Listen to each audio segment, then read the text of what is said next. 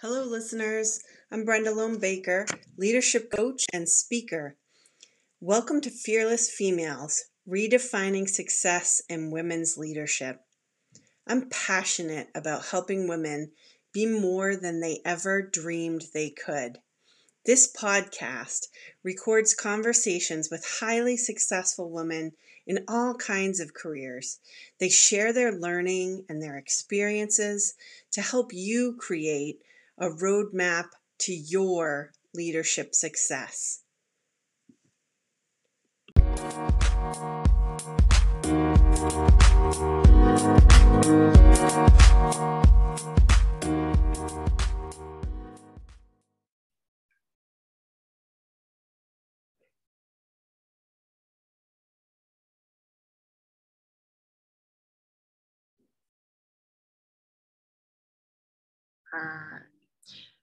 Well, welcome everyone to the Fearless Females podcast. I am super excited today to be interviewing Lisa Fruschteier.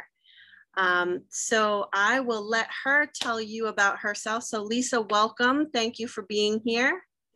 Oh, it's wonderful to be here. Thank you. And why don't you start by telling us what it is that you do? Right now, I do a combination of things, and I feel incredibly lucky. I do early stage investing, and that focuses on technology investing and then also channeling capital to underrepresented founders. So that means building ways that capital can go to women to address the really egregious imbalance in how companies are funded and how capital can go to people of color. As you may know, only 2% of venture capital funding goes to female-run companies, and far less than 1% goes to women of color. So there is almost nothing but upside because it really couldn't get much worse. I see a lot of reason for optimism and change, and at least we're talking about this problem. The other thing I do is I do consulting projects for technology companies, and that's my background. I'm training to be a coach and have started to work with entrepreneurs and executives. And I am investor in residence for a wonderful organization called the Capital Network, which is based in Boston. Yes, great network. Lots of awesome information that they provide to entrepreneurs of all levels. So that's great. So how did you get to this place that you're in where you do all of these different things? It's a really good way to put it, Brenda, because I do a lot of different things. And I've always enjoyed doing a lot of different things. I was always driven by two things. One is curiosity. I just wanted to learn new things. And then the other thing, which motivated me, was I always wanted to learn how to do what I didn't do well. So early on, I started out, for example, as a Russian literature major and was struck by the fact that I didn't have great financial analysis skills. So when I was in business school, I focused on finance. And then while I'd had some experience in technology, I felt like that was a weakness. So I focused on technology. And so that's what I've done. And it's led to a career in which I've been in many, many functions, from finance to marketing to engineering to project management. And I had experiences where I'd go to interviews and people would literally tell me, I don't get your background. To me, it made a lot of sense because it fit together in nice things. And I felt like I was able to use all of those experiences. And what it's enabled me to do is to synthesize things in new ways. And it's allowed me to really jump in many different kinds of situations to get things done. I feel like, yeah, you can always figure it out. It's also a really good thing to know what you know and to know what you don't know and to be really unembarrassed about what you don't know and then ask for guidance and help but my career has kept things very, very interesting, and it continues to keep things very interesting. That's great. I'm curious. So when you start, you venture into these things because they're things that aren't your strengths. Did you have a fondness of them or like for those kinds of things? Or did that develop over time? Or did you, not do them just to learn them? That's a good question. I'd say I was just curious. I was interested in what I didn't know how to do and wanted to demystify it. And I hope to continue to do that for the rest of my life. It is really interesting to think that you go into things to learn more about them, and then that ends up being part of your path. Yes, exactly. Working on your weaknesses, that then they become your strengths. Mm-hmm. Yeah, and that in itself is not only, it's interesting, it's a good learning experience, but it's a really good skill, because going into something and not needing to assume that you know more than everybody, in fact, knowing that you know less than most people do, it's to me, a really, really exhilarating feeling. I think you might be somewhat unique in that, because I do deal with a lot of women who that is a difficult thing for them when they are going into something that they don't feel confident in. It's a much more difficult transition into those things than maybe some of the things that they know. Mm-hmm. Yeah. I think that's interesting, and it makes me think about the whole concept of confidence and what is the root of confidence. Is it confidence in based on knowledge or confidence based on experience? I think confidence is really based on a combination of those things, but it's also a part of it is based on what you expect. So if you expect that things to be very easy, and that is what your confidence is based on, that's a valuable thing to know. But yeah, just keeps things interesting. It does. When I teach confidence, I usually use this definition that is from a book, but which I'm not going to think of right now, so I can always put it in the comments when I post this. But that act of when you see someone across the room that you want to connect with in some way, that act of you taking that step, deciding to move and moving, that's what builds confidence. Mm-hmm. Not how well the conversation goes, not that you even talk to them, just that you make that move towards doing something that will build your confidence. Yes. Oh, I think that's such an excellent point. And my advice when I talk to people who are young, and I mean high school, just out of college, my career advice is 2 words: do stuff. Just do stuff, because you don't know until you try things whether you're going to like it or not. And there's virtually no experience that won't help you. My first job was a waitress at a restaurant that's now non-existent, called Brigham's. And I have found valuable things from that experience that have carried me through my career. So virtually no experience is wasted. And I'm sure it's more than just how you scoop ice cream. Very true. Yeah, that's great. So I always am talking with women, and actually it's one of the things that I'm working on now in my own self. And women have kind of this difficulty learning how to assert themselves in a really positive way. We kind of hold ourselves back from it because we feel like there might be conflict or whatever reason, don't want to come off in the wrong way. So what do you feel is the best way to assert yourself?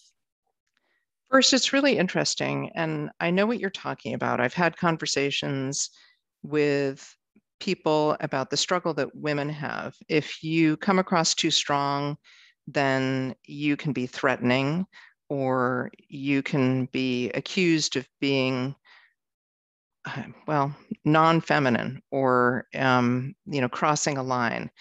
There's another word for it that I'm not going to use, but it's a common accusation of women who are overly assertive. Right. But my premise is you can't control what people are going to think about you. So just ask for what you want. And the worst that somebody can say is no. And this is particularly true for women in situations when they're asking for money. But again, you just need to get out there and ask for what you want. I also think that there's a really big difference in assertiveness that stems from you versus assertiveness that requires somebody else's response. So we can be locked in fear by looking for validation that somebody else has done what we've requested or affirmed what we believe about ourselves. You actually don't need the other person's affirmation. And it's easy to be paralyzed by venturing out when you need the affirmation from somebody else. I'd say you just pursue what you're curious about. You pursue what it is you believe you want, and leave it at that. I suspect that we think more about what it is that we want, and we think more about the weight of what we're asking for than others do. So why not just ask? Right.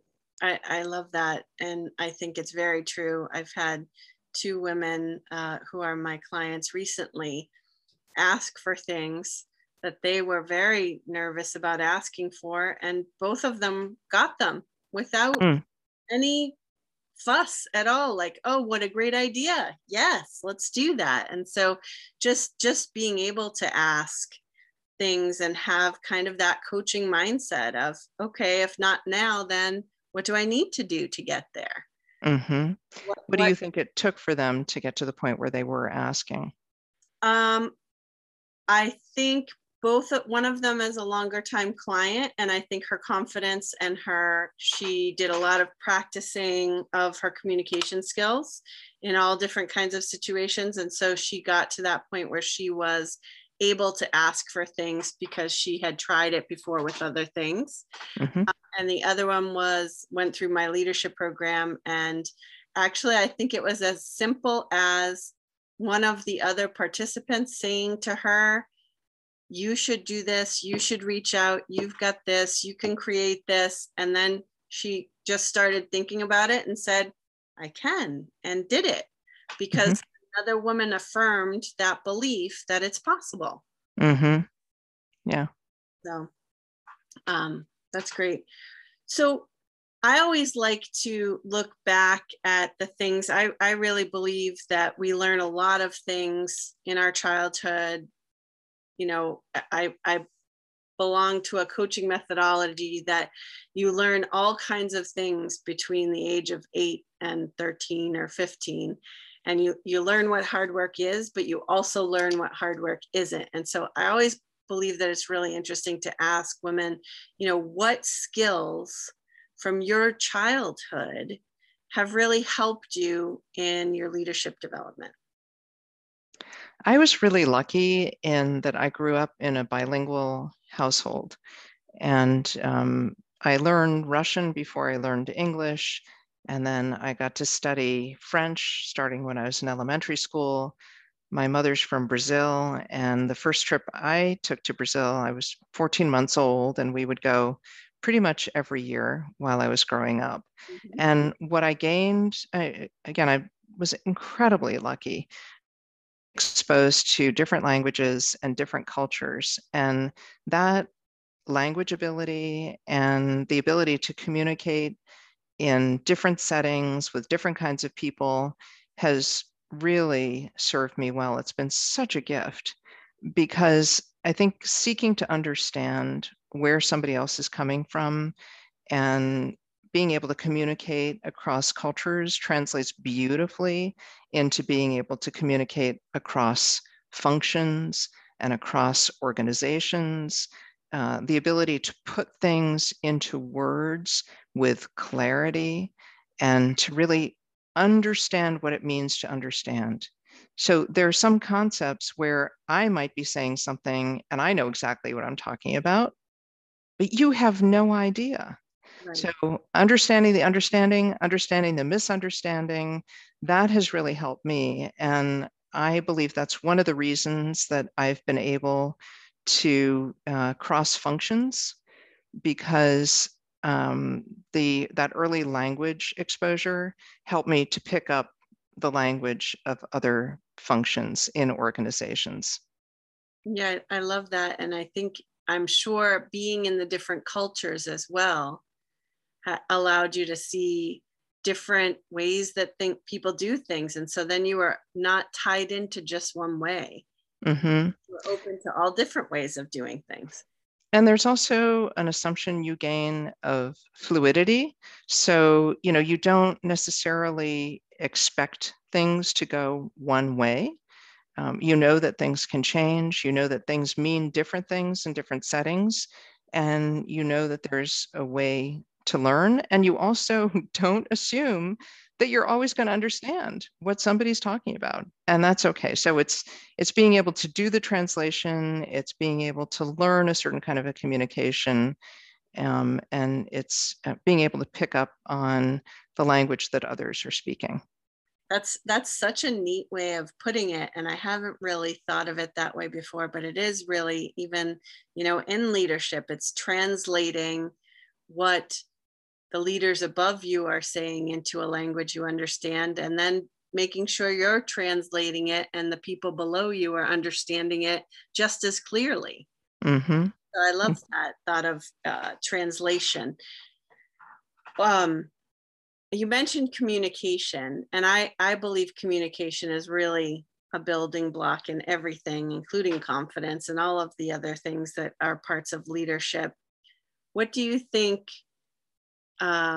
is I guess the question should be, do you think communication is key as well? And what pieces do you think are the most important parts? It's such a good question, because it's one word, communication, but and we use it all the time, but what does it really mean? And there's a level of authentic communication that is really important, that tells the people who are involved in a conversation or involved in a project or involved in a discussion that they are seen, that they are heard, that they're fully participating. And it's more than buzzwords. It's more than repeating the same thing. It's really bridging a gap and coming together as individuals, mm-hmm. In the service of a common goal, a shared goal. Yeah, that's great. We talked a little bit about, managing up and managing down. Do you think that you've done anything specific about managing expectations? A lot. Okay. And I'd say that this is one of the things, we were talking earlier about women working in male-dominated environments. Things have probably changed since I started my career, but when I began, I was very aware of being one of the few females in a male-dominated environment. And I didn't want being female, I didn't want being a parent to be seen as something that was a disadvantage. And so I would very explicitly get ahead of any glitches that I perceived. So, for example, there were times when my kids were small, when I worked a flexible schedule. And I was incredibly fortunate to be able to do that. But I didn't want the topic to be a taboo one. So I would go to male colleagues and male managers and just bring it up and say, have there been times when you've needed to find me when you haven't been able to find me? Or, let's just talk about response time and responsiveness. Or here's, when I'm not going to be available, that kind of a thing. And it wasn't so much to negotiate that, it was just to make it a topic of conversation. This actually goes back to the topic of communication. And when you asked the question, you really meant, you were thinking about communication in the context of leadership. But I think that there's day-to-day communication where one of the pitfalls of working is subjects that are taboo because people are worried about bringing them up.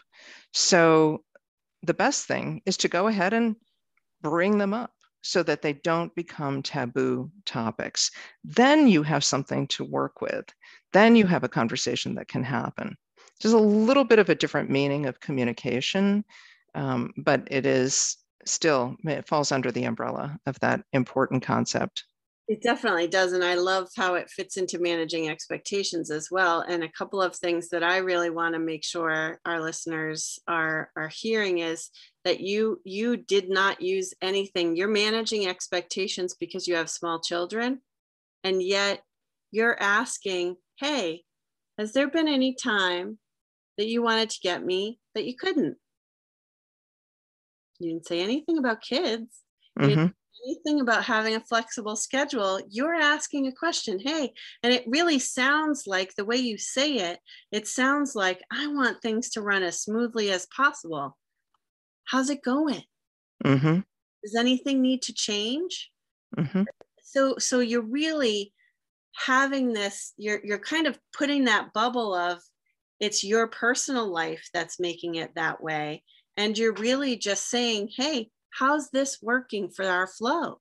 What else needs to happen? And I love that because I think the more we can do that, the number one, the less we feel bad about things, right? Because then we're able to separate them like, oh, I need to make sure that I can talk on this call when the baby's sleeping, right? Or whatever.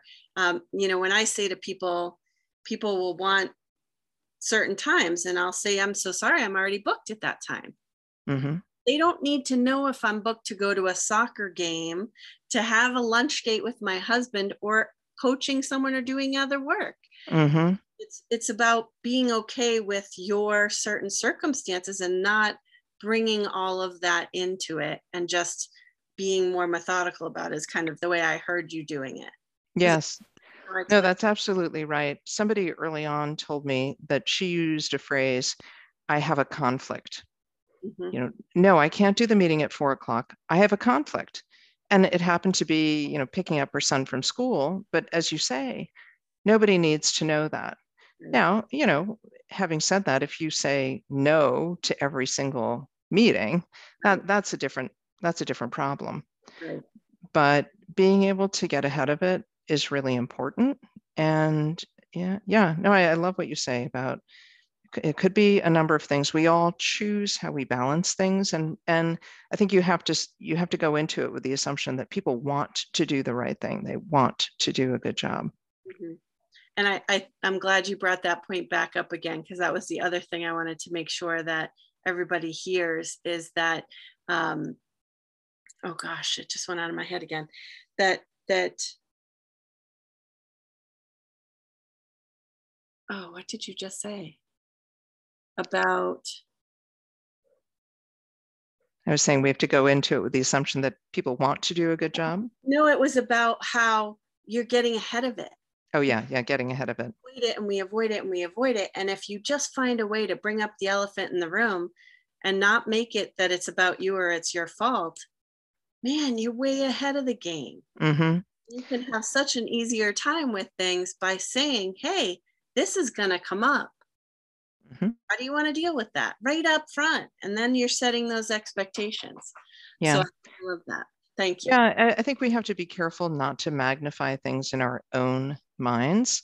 We were talking about that a little bit with the assertiveness and confidence. Something may mean everything to you, but for the person you're asking, it may be a completely minor topic, and you don't know that. And it's not a good idea to assume that. Agreed. I think that plays the other way as well. I always think, I talk about leadership so much. I don't want to say the same things over and over. These people all must know that stuff, right? Because I talk about it all the time. But really, when I go and talk about it, every time somebody's like, oh, wow, I never thought of it that way, or that's a great way of looking at things. And so we think that everybody else has all of the same information that we do, and they don't necessarily. So to use it in your confidence, but also, like you're saying, to ask a question and see if it's something that the other person would be is needing a change in, or whatever. Have your values changed at all, do you think, over the years? I'd say fundamental values have not, but the values that are central to the work I do have. So my values are, things like integrity, which is probably top on the list. Having a work ethic, wanting to do a good job, mutual respect of colleagues, that sort of thing. Adherence to the mission, all of those things are really fundamental. But I'd say that over time, I've learned different ways to apply my personal values to the work that I do, and learned how closely aligned those can be with the work. So, for example, when I started investing, I was focused on enterprise technology, but the orientation towards channeling capital to underrepresented founders was something that came after I learned how the investment world works. And that has made all the difference. It just feels like an entirely different undertaking when you can see what you're doing as part of righting a wrong, or addressing an imbalance, or serving a cause. And that's, I'd say, one of the things that I've learned over time, that if you can make that central. So in other words, you wake up in the morning and you say, here's what I think is important, and here's how I can try to help to make the world better. Having that at the center of what you do is really, really important. Yeah, I think it really gives you a different feeling about what you are doing, and a desire to put yourself into it. I definitely think anyone, male, female, all need to know their values, what's really important to them, and be looking at, how does this match up? The more your values can be aligned with what you're doing, the more you're going to enjoy it, and the better you're going to do it. Just that much more bought in. I think everybody wants to find that. The challenge is how to do it, and then how to match that with what you do professionally. But believing that you can do that is a really crucial first step. Yeah, I think just from the programs and things that I've done, it's a deeper conversation, because there are values that you can bring into anything, and it might take some time. Number one, I think people kind of have a sense of their values, but not everyone goes deep into saying, these are my core values, and then these are my secondary values, and that's the first hard part. But then taking that next step of, like, what does that really look like, and how do I bring that into every day, is a deeper step and a longer step. And so I think it's not a natural way that people think. And so I think that makes it a little more difficult to do. Yeah, maybe that's another podcast series, Brenda, because that's an ongoing conversation. Yeah, definitely. What would you go back and tell your 16-year-old self if you could? Just keep trying different things, and know that there's virtually no such thing as a closed door. Just keep experimenting, And the other thing that I never would have guessed is that there's always so much ahead. There are always opportunities to learn. When I was younger, I had this vision that my career would unfold, step A to B to C to D to E, and then I'd reach this happy end. And what I love is that I don't think there is a happy end. There's just a happy ongoing. And if you're lucky enough to keep being curious about the next thing and to keep being curious about the ways that you can challenge yourself and keep being curious about where you can put yourself where you're actually not good at it, but you know that with practice you will be. It's a very exciting path. That's excellent. I want to add in one quick question. What would you say to a young entrepreneur about starting a business or what they're doing? Yeah, that's a good question. And I've actually been talking to a lot of women about what drives them to start their businesses. And one interesting thing that I've seen is that for a lot of the women I've talked to, the risk of not trying outweighs the risk of trying. So a lot of us reach a point where we say, I'm curious about this. I wonder if blah, blah, blah. But leaving that question unanswered, yes, the entrepreneurial journey is a risky one, but even if it doesn't work out, trying, most people I talk to reach the point where trying and risking failure is a less unattractive outcome than not trying at all. If that answers the question. So I guess the way of saying it is like, well, if you were to look back and say, well, I never tried it, would you regret it in 2 years or 10 years? Which is somewhat of a common theme with some of the other things that we've been talking about in your life. Try things, try them. And the things that you really like, do more of. Mm-hmm. Mm-hmm. You don't like, learn from them and do less of them, or work on some of those strengths. So I love that message. I think that's a really great one. Try everything. Try as much as you can. Do you have a quote that you really love? There's one that I really like, and it's short and pithy, and it's from Henry David Thoreau. And he said, live the life you've imagined. And that to me encapsulates so much in just a few words. That's great. I actually take it a bit further and say, actually bigger than you've imagined. Think smaller than we really can go. Yeah. Well, that's actually a really good point. And, who's stopping you from imagining something for yourself? You. Right.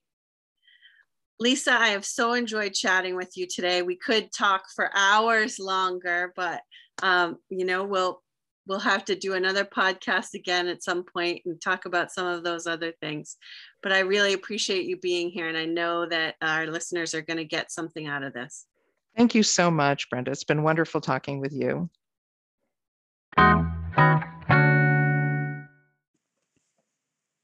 Thank you so much to all of our listeners for joining. Please spread the word and share what you've learned here with other women.